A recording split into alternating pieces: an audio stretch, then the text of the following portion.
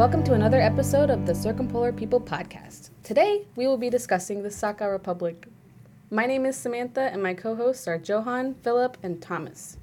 So, to start off, we'll be talking about basically the background information, all the need-to-knows of the Sakha Republic. It's also known as Yakutia or the Yakut Sakha.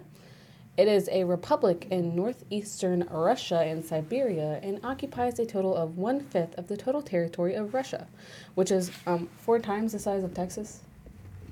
Really? Fun fact. Fun fact. With 40% of its own territory living within the Arctic Circle on thick permafrost year-round and 70% of the territory being mountains and plateaus. Another fun fact is that it has 3 different time zones, okay? That's the entirety of the United States, just this tiny little 3 times. Just in that little area? Yeah, the mainland United States, this small little area, has 3 time zones. And it contains around 11 cities and 69 towns and 352 villages. It's known for extreme weather conditions, which should be touched on later, and with some of the lowest temperatures ever recorded. It's notorious for long winters and hot, dry summers. So the capital is called Yakutsk, which was founded in 1632 by Russian Cossacks who were just dudes wanting some fur.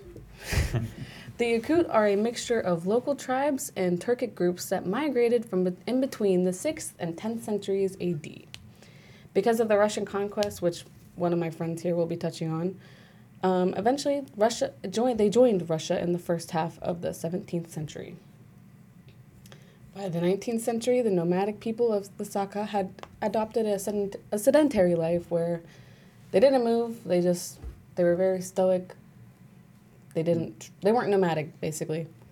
It was created autonomously, if that's how you pronounce it, I don't know, autonomously. That is how you pronounce it. With the Soviet Union in 1922, and it's the largest republic in Russia. I don't know if you guys even know what autonomously or an autonomous republic was, so I had to look it up. But it has its own constitution. It's like a state, like government within a government. Yes, a government within a government. Basically, the definition is a type of administrative division similar to a province or a state. It plays an important economic role within Russia, being one of the main sources for mining and energy, which it's known for 30 known gas and oil fields. Its main means for agriculture is cattle, horse, and reindeer breeding, herding, all of the above, which are traditional occupations for most of the population of the Sakha. They also rely significantly on hunting, fur farming, and fishing, with most of the production being exported. It doesn't really have tourism because of how the climate is. I would imagine. I ain't going over there. Exactly. Me neither. The lack of infrastructure due to permafrost melting. It's cold, it's frigid. Yeah. That's not where I'm going for vacation. If I'm going somewhere cold, I'll go to Austria or something. To this day, its main system of transportation is still aviation. All right. So that's basically the background of it, but I do have current events that I wanted to touch on for a little bit because we all know what's going on with the Russian-Ukrainian war. We all know how Putin mobilized the entirety of Russia. Well, I would sit here and I would think, well, that probably doesn't include them, but apparently it does. And apparently most of their men are gone to war right now, which is a big problem for them because, that is basically a decimation of an entire culture if anything were to go crazy. Yeah. Actually, there is a Russian politician named Isan Nikolov, who is a Russian politician who has admitted that there's violations with the process of mobilization and said that work was underway to return to the public republic, some mobilized by mistake. But thousands of indigenous men from the Sakha Republic have been sent to war to Ukraine. And some are even fleeing, leaving the country entirely. And I don't think you can come back from that. How is it? Is it do you know if it's a drafting system? Yeah, or that's if it's pretty much what it voluntary? is. No, it was Putin who came out and said, we're a mobilizing. Massive draft. It's a massive draft of the entire country of Russia. So it's not just the Sakha Republic that got drafted. It's all like it's the other republics that are within there too. So Putin came along and said, "I don't care about your all's culture. Yeah. You're gonna go fight for my country." That's why they're saying that So- there's been some violations in the process. And unlike here in America, where it's pretty much if you're the only male in a family, you can't be drafted or Yeah. things like that. I imagine they don't have very many rules about this stuff. Yeah. No, I don't think they do either, and that's why everybody's fleeing. Well, I think that is it for my portion of it, which went pretty well, I believe. You know. Russian politics get very hairy. Okay. Even in the Full worldwide pun aspect. intended. So now it's off to my friend Johan, who is touching on the Russian. Oh, No. it's my Me. friend Thomas. Touching on the Russian conquest. Yeah. Research in this section was actually to find out some big numbers. Like when the Russians first started to invade like the Sakha Republic, they took out nearly 70% of their population in the first conquest. So a lot of the websites that I went through and my sources consider it genocide. Like in their titles of it is considered a genocide of the Sakha Republic. So in the 17th century is when they started. They moved east. They took, I don't even know how I'm going to say this, the Khanate of Siberia, and the Taigan, that's a lot of Y's in one word, a king in the Nagalasky Sakha. He pretty much just gave the territory to them after. Free real estate. Yeah, in return for a military pact, it included war against indigenous people in Northeast Asia. So he pretty much just gave them the land to try to make them stop killing everyone, because there's no way that they had any chance of fighting against the Russian army that was pretty much, they had like this tiny little portion of Russia, while they had to fight against the other like 80% of Russia. Exactly.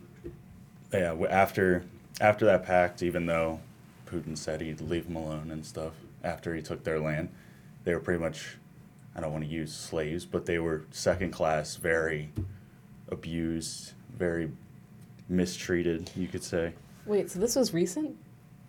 No, I wouldn't say, it does leak into recently, but the way they were treated is not, it's not really the same. They're still considered second class citizens because they're indigenous people in Russia, but the way that they are now is a lot better than during the 17th century when they were first being invaded. Yeah, they're definitely out of all the indigenous tribes, one of the richest Yeah. in the country. Yeah. A whole And they're city. still treated terribly. Yeah. Wasn't this Sakha Republic kind of like an exile place too?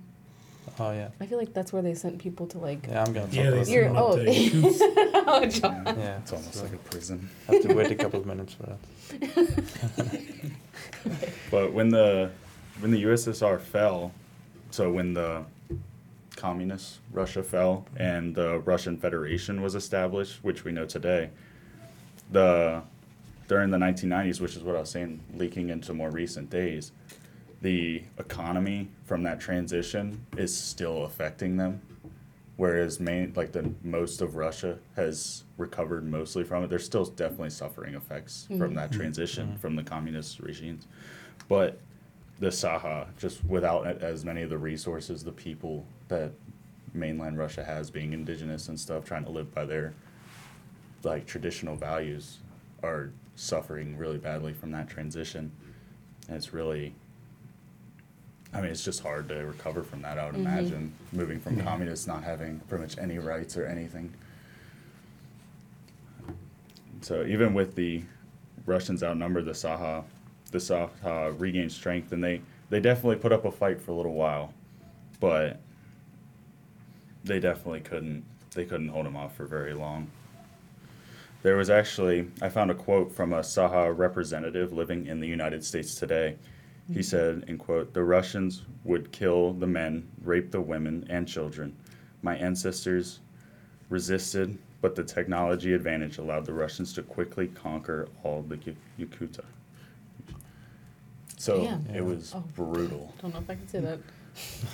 Doesn't surprise me. Yeah, me either. So yeah, you could say the Russians held nothing back against the small little area that they held. The Russians felt the need to bring everything they got. Against I mean, this even the fact that, power imbalance. yeah, Yeah. Putin doesn't care. Putin doesn't get- Well, it's like even today in Ukraine, they have reports coming out in regards to the Russian soldiers doing the same thing still. Oh, yeah, I mean, Ukraine is like just a small little piece. I mean, the Sakha, is it smaller than It's Ukraine? bigger. Is it bigger? Yeah, you It's said three it was times the bigger size than of Texas. yeah. Which Texas Yeah, Ukraine. is pretty big. I'm trying to think of you size. U- Because Ukraine Ukraine's a is decent like size, literally- but yeah, it's very small. It's probably the size Yeah. of North Carolina, Yeah. to be specific. But yeah, I mean, just even the fact that just relating that to that is with how much force that he's putting in. Because, I mean, you could almost, it's very similar in the fact that Ukrainians are putting up such a big fight against them, the same way the Sakha did with how little population they have compared to them and military force, and just how brutal they're treating them. But, yeah, if I wanted to pass it along to. Yeah, so I'm going to talk a little bit about the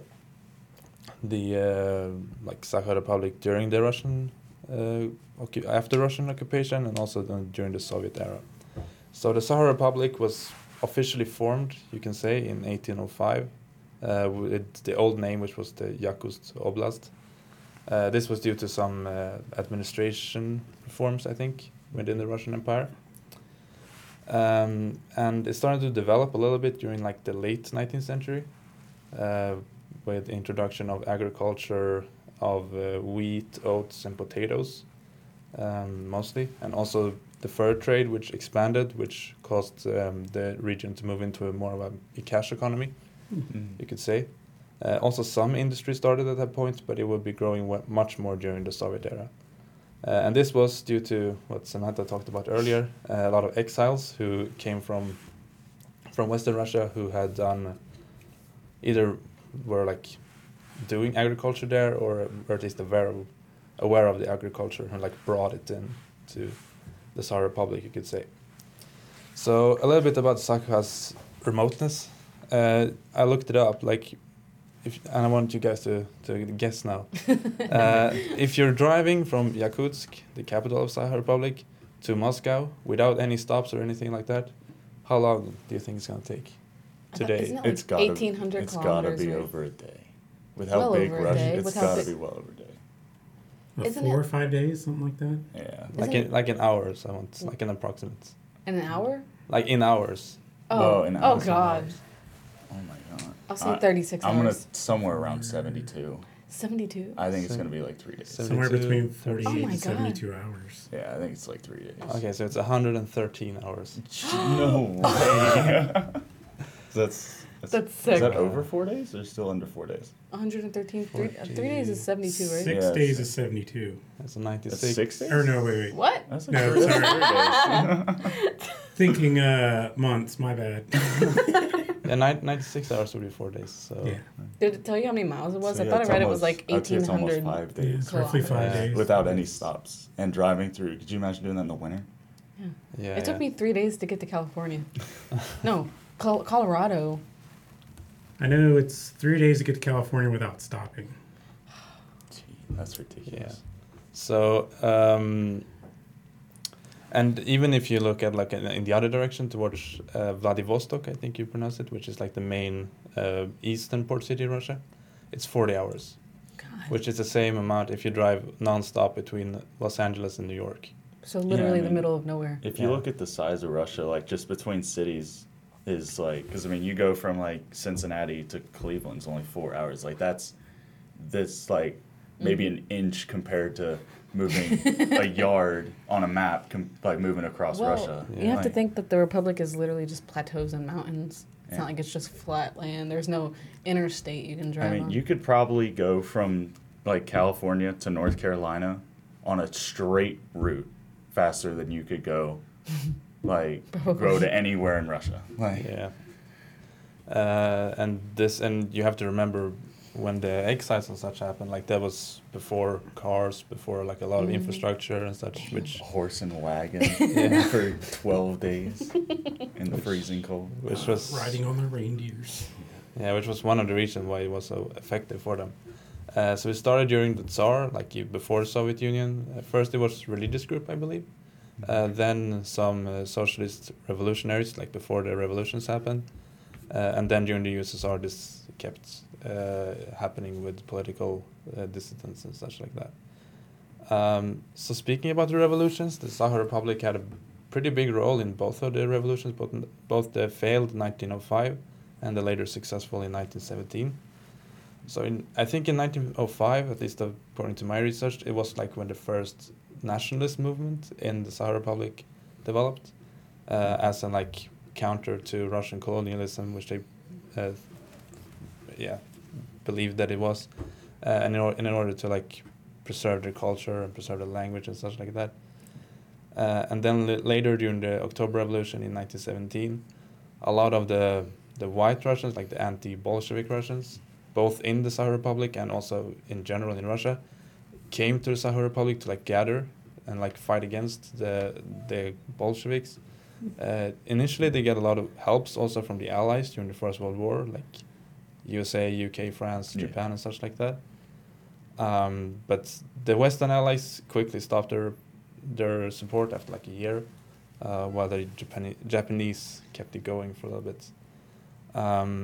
But they eventually lost. In April 27, 1922, formerly the Yakut ASSR was formed as an autonomous part of the Russian SFSR in the Soviet Union. And during the Soviet era, first it started kind of well for them actually, because the Soviets had a policy called koronization, I think is how you call it, at least in English. Idea.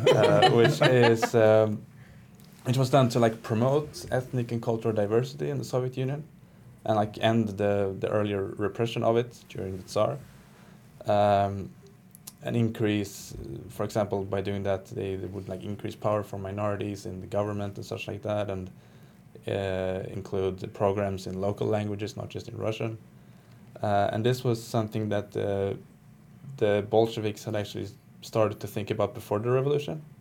So one example of this is in 1913, when actually Joseph Stalin was sent to Vienna, which at that point was like a multicultural city in Europe, to like study how they did it and like such like that. And this is obviously very ironic because colonization would be active for like 20 years, I think, until it ended during Joseph Stalin. So I don't know what to say about that, really.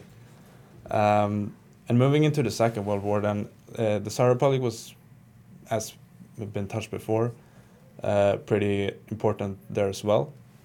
And this was in what I could research at least three main ways.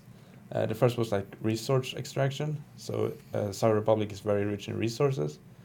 For example, coal, gold, and diamonds, which was critical to both like finance the war effort, but also directly in form of coal. For example, you can use that directly to support the efforts.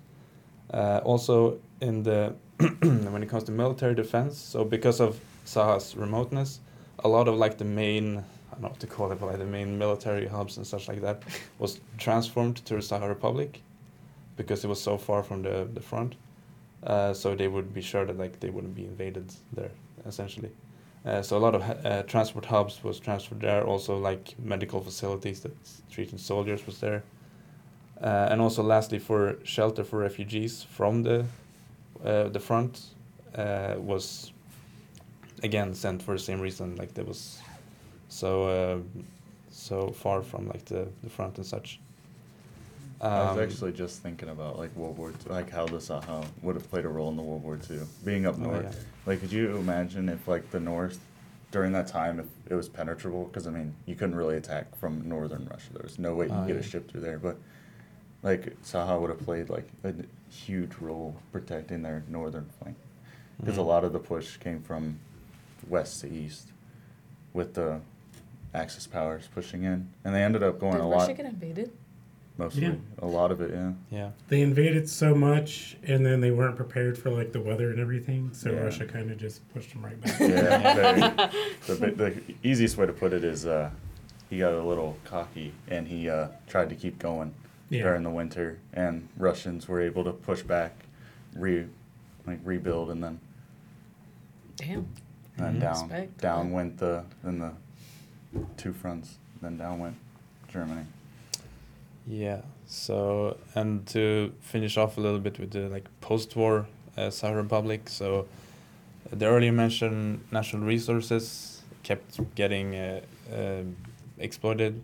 So, for example, they built a lot of mines, built one diamond mine, for example, which at the time was the largest diamond mine in the world. In the Sakha Republic? Yeah. Probably the one in what, Yakut or Yakutsk? No, I don't think I wrote down the name, but yeah. That's cool. And then also during the space race between the USSR and the United States, the Sakha Republic was very important in that. They had the Baikonur Cosmodrome, I think it's pronounced, I couldn't tell you if it's written in front of me. So. The Cosmodrome. which was the main space hub, I think, in the USSR. And also because of the climate, because it's so cold, it was also very useful to like do scientific expeditions there, to like study it. And also during the general like Cold War, that was going on, a lot of military bases was built there, especially in the north, because it has such a big. It's so big, first of all, and it has like the big coastline in the Arctic. And then lastly, in the 70s and 80s, a lot of like major infrastructure projects were conducted, which was very important for like improved connection between like the Sakha Republic and like the rest of Russia and such like that. So that was basically the Sakha Republic during the Russian occupation and also during the Soviet Union. So You can say a lot of stuff went down during that time. Mm-hmm. yeah. All right, I guess it's up to me now. I get the fun job of talking about all the modern day culture. So, as of recently, from the video that we had watched, the city of Yakut, which is one of the coldest in the entire world, broke a record for the coldest day at negative 84 degrees Fahrenheit. Yeah, it was cold enough to freeze your oil within 10 minutes. Like, they also, for them, broke a record for having 101 degrees Fahrenheit in the summer, which coincidentally, they all went on vacation to the little beach on the lake and went surfing. How do you not get like soup? Because I mean, you get sick when it changes like weather temperatures Super, really yeah. rapid. Like, how do they just adapt to that so well? Well, does plant life even really grow? Do they? I would have imagine. Yeah, they not. get grass and Well, things Well, like grass that. doesn't count. I'm talking like flowers and trees that like throw pollen everywhere, Yeah. like here. Imagine they don't survive for very long. Exactly. They do have a very big mosquito problem, though. Oh, do they? Oh. Yeah. It's like, it's bad. What the heck? In the cold climate? Yeah. I can barely handle the mosquitoes here. Mhm. They also have a little tunnel that you can go in as for tours and stuff, so you can actually see the permafrost in the ground to see how deep Oh, it goes. that's cool. Yeah, that's pretty cool. Yeah, that's Yeah. pretty cool. They have tourist attractions in a negative 80-degree weather. With little ice slides that you can go around on. Also, the Sakha people celebrate New Year's twice a year, once in the winter, once in the summer. The winter festival is more traditional in terms of its singing and dancing. Summer, while still traditional, tends to be more modern, so to say. They have their own DJs that go out there and they'll have raves and everything. And Wait, if they celebrate New Year's twice a year, does that mean they're in the year, 40, 46? yeah, probably. They're way ahead of us. Time It traveling? might just be like kind of like in China how they do like Lunar New Year's, Yeah. like a new moon or something like that. Yeah. You know, don't gotta be an actual new year. They're just way past us. Man, they go out there. They've got Like their garments are all decked out in gems and diamonds and things like Wow. that. They said the average like little headdress and little chest piece is like 20 pounds. So imagine just being out there, just put a DJ going and raving, just dancing to that Dancing Get a with bouncer. 20-pound jewelry? You can get a bouncer. for days. This is not even a 1-day thing. So it's I wonder how much one of those like headpieces is worth on the black market with all the gems and stuff in it. Damn. I wish I knew. But also during this, they have what they call the round dance, which is their way of celebrating the fertility, as they want to call what? it. Fertility, yeah. Fertility. You know, things indigenous people do. You just dance around all the time. Yeah, and then the singer that leads that completely improvises the song, so there's no set song that they have to sing. And they just have to repeat whatever lyrics that singer says. Also, during this, they have their own little Olympics called the D-Gen. And yes, I understand the word D-Gen means something else here. What does it mean? What is that? Degenerate? Oh. Oh. But for them, I thought it was like some kind of party. yeah, Missing out. you can look at it that way. But it's 7 competitions over 2 days. They average roughly 200,000 people that sit there and really? actually That's pretty good. It's pretty solid versus like That's in like Mardi Gras. comparative Mardi Gras. Or like, what's the other one? It's like a Bengals game. Oh no. Cinco de Mayo. Cinco de Mayo, Mardi Gras, like Yeah. all those, what is it? New Orleans parties. Festivals? Don't remind me. I don't know. Yeah, I but- don't know what you would call them. But all these competitions are based off things that they taught their warriors in history.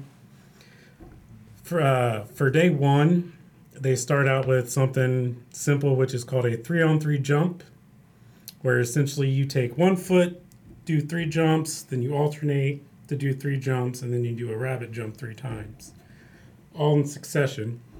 And the person with the best distance and results is declared the winner. From there, they go on to do wrestling, which, is what we're all familiar with. But there's no weight classes. So, yeah, you can be a little scrawny guy going up against, a 400-pound beefcake. And after 2 rounds of defeat, you're eliminated until they get all the way down to the last person standing. And then they have what is called the Saha turntable, which is essentially... Everybody takes a turn and fights this one guy. that'd be nice, but they take a big stick, put one end in the ground, keep their hands planted, and then have to bend it into loops, kind of like a silly straw. What? And they cannot adjust their hands or move their hands. It has to go as many times as they can. With a stick? Yes. How does it not break? I have no idea. Very I pliable bend a wood. stick, it breaks. Yeah, and it's like as thick as an actual can too. Wow. What? So yeah, they're literally like going full force to try to get this. Full body weight What's the just goal? dangling from it. Make a silly straw. Yeah, whoever gets the most is the winner. Yeah, and then after that, they'll count it down, narrow it down, try to get to 12 people. If there's more than 12 that actually qualify, they just go and eliminate whoever had the worst times. That's just the qualifier? That's just the qualifier. And then for day 2, it tends to get more into things that we're familiar with, like archery, which isn't just shooting at a target. They have a bunch of like brick-sized targets laying down on the ground. They get 2 practice shots and then 5 rounds of 1 shot and try to score as many points as they can get. So you gotta, you're aiming at a little target on the ground. Yeah, so whoever gets the most points wins that. They have a pretty standard point system, it seems like. Yeah. Then they have what is called stick wrestling, Oh, that which can't is be good. unique to to the Sakha Republic, where you have pretty much a block of wood in between two contestants. They put their feet on the block, and then each one holds a stick, and then they have to try to pull the other person over the block of So wood. almost like the Tug of war. Almost like tug of war. It's like warrior, like you stand on the beam and you have to like try to hit each other off. Is that similar? Is that what I'm getting? No, at? you're thinking pugils. Is that what that is? I didn't Yeah. know what it was called. I just know I enjoyed doing it. But yeah, it's almost like tug of war, where they're sitting down on their butt, grabbing the stick, and then just trying to pull the other person over. Okay. Oh God, that sounds like it hurts. And that's all in which is the best of 3. And then from there, they start eliminating more people. And then they have a 400-meter race. So all of them go full sprint to see who wins. It's the easiest one out there. So you don't have to be the strongest person to do it. They used to joke, and I will not even attempt to pronounce the word for what they call it, but the English translation was running after the girl. Oh. Which they don't say anymore because it's kind of outdated in their views. And then the final competition they have is a boulder carry. So they're taking a big boulder, roughly 240 to 260 pounds. They pick it up, and then they're essentially walking back and forth around these 2 sticks to see who can make it the furthest before dropping. And the one with the farthest distance is the winner. And then they'll go through and rack up all your points to figure out who is the winner of over 200,000 people. And the last one was done in 2020 because of COVID. And it was a Russian soldier that won it. So they're still doing this till this day. Yeah. Or, well, I guess I not didn't anymore. really even think but- that. Yeah, COVID they would might affect actually people. do it yeah. again this year. Yeah, did they bring it? They are they're doing bringing it? it back. I think so, because restrictions have been lifted. They televise it on Damn. ESPN. Did Russia have restrictions? I didn't even know that. Yeah, they had their shutdowns and whatnot. Let's see. Outside of that, there's a couple traditional dances that they do, but mostly it's just geared towards the younger generations now. To touch on the mining and things like that, the Sakha Republic produces 90% of Russian diamonds, which is surprising because, like you said, they're looked at as second-class There's citizens. nothing, yeah. That's probably why Russia gets them. Yeah. Otherwise, it's not how people would just have them. They also have 24% of Russian gold. And then there's the uranium that they have, other various metals. Pretty resource rich. Yeah, some they are might pretty say. resource rich. And it makes sense because, like, even in Yakut, where it's cold, they have little tents to keep their cars warm. Because, heavens forbid, you shut your car off in that cold of weather. Because if you do, you're pretty much... You're walking everywhere. you're without a You're walking car until it everywhere. warms up. You're walking home. The younger generation is very fashion conscious. So they do tend to dress as, they like to call it, the more European style. Whereas the older generations tend to wear, stick with your furs and skins and stuff. They're also like to deck themselves out in jewelry. Some things never change. Yeah. And then with their foods, it's largely traditional, but they've gone more upscale. Try to make it like a Michelin star type of quality. And one of their most popular dishes is called stroganina. It is, Stroganoff. yeah, it's That's thinly good stuff. thinly sliced, deep frozen fish that's seasoned with salt and pepper. And then you take it and you dip it in a spicy dipping sauce. So they have their own fish nuggies.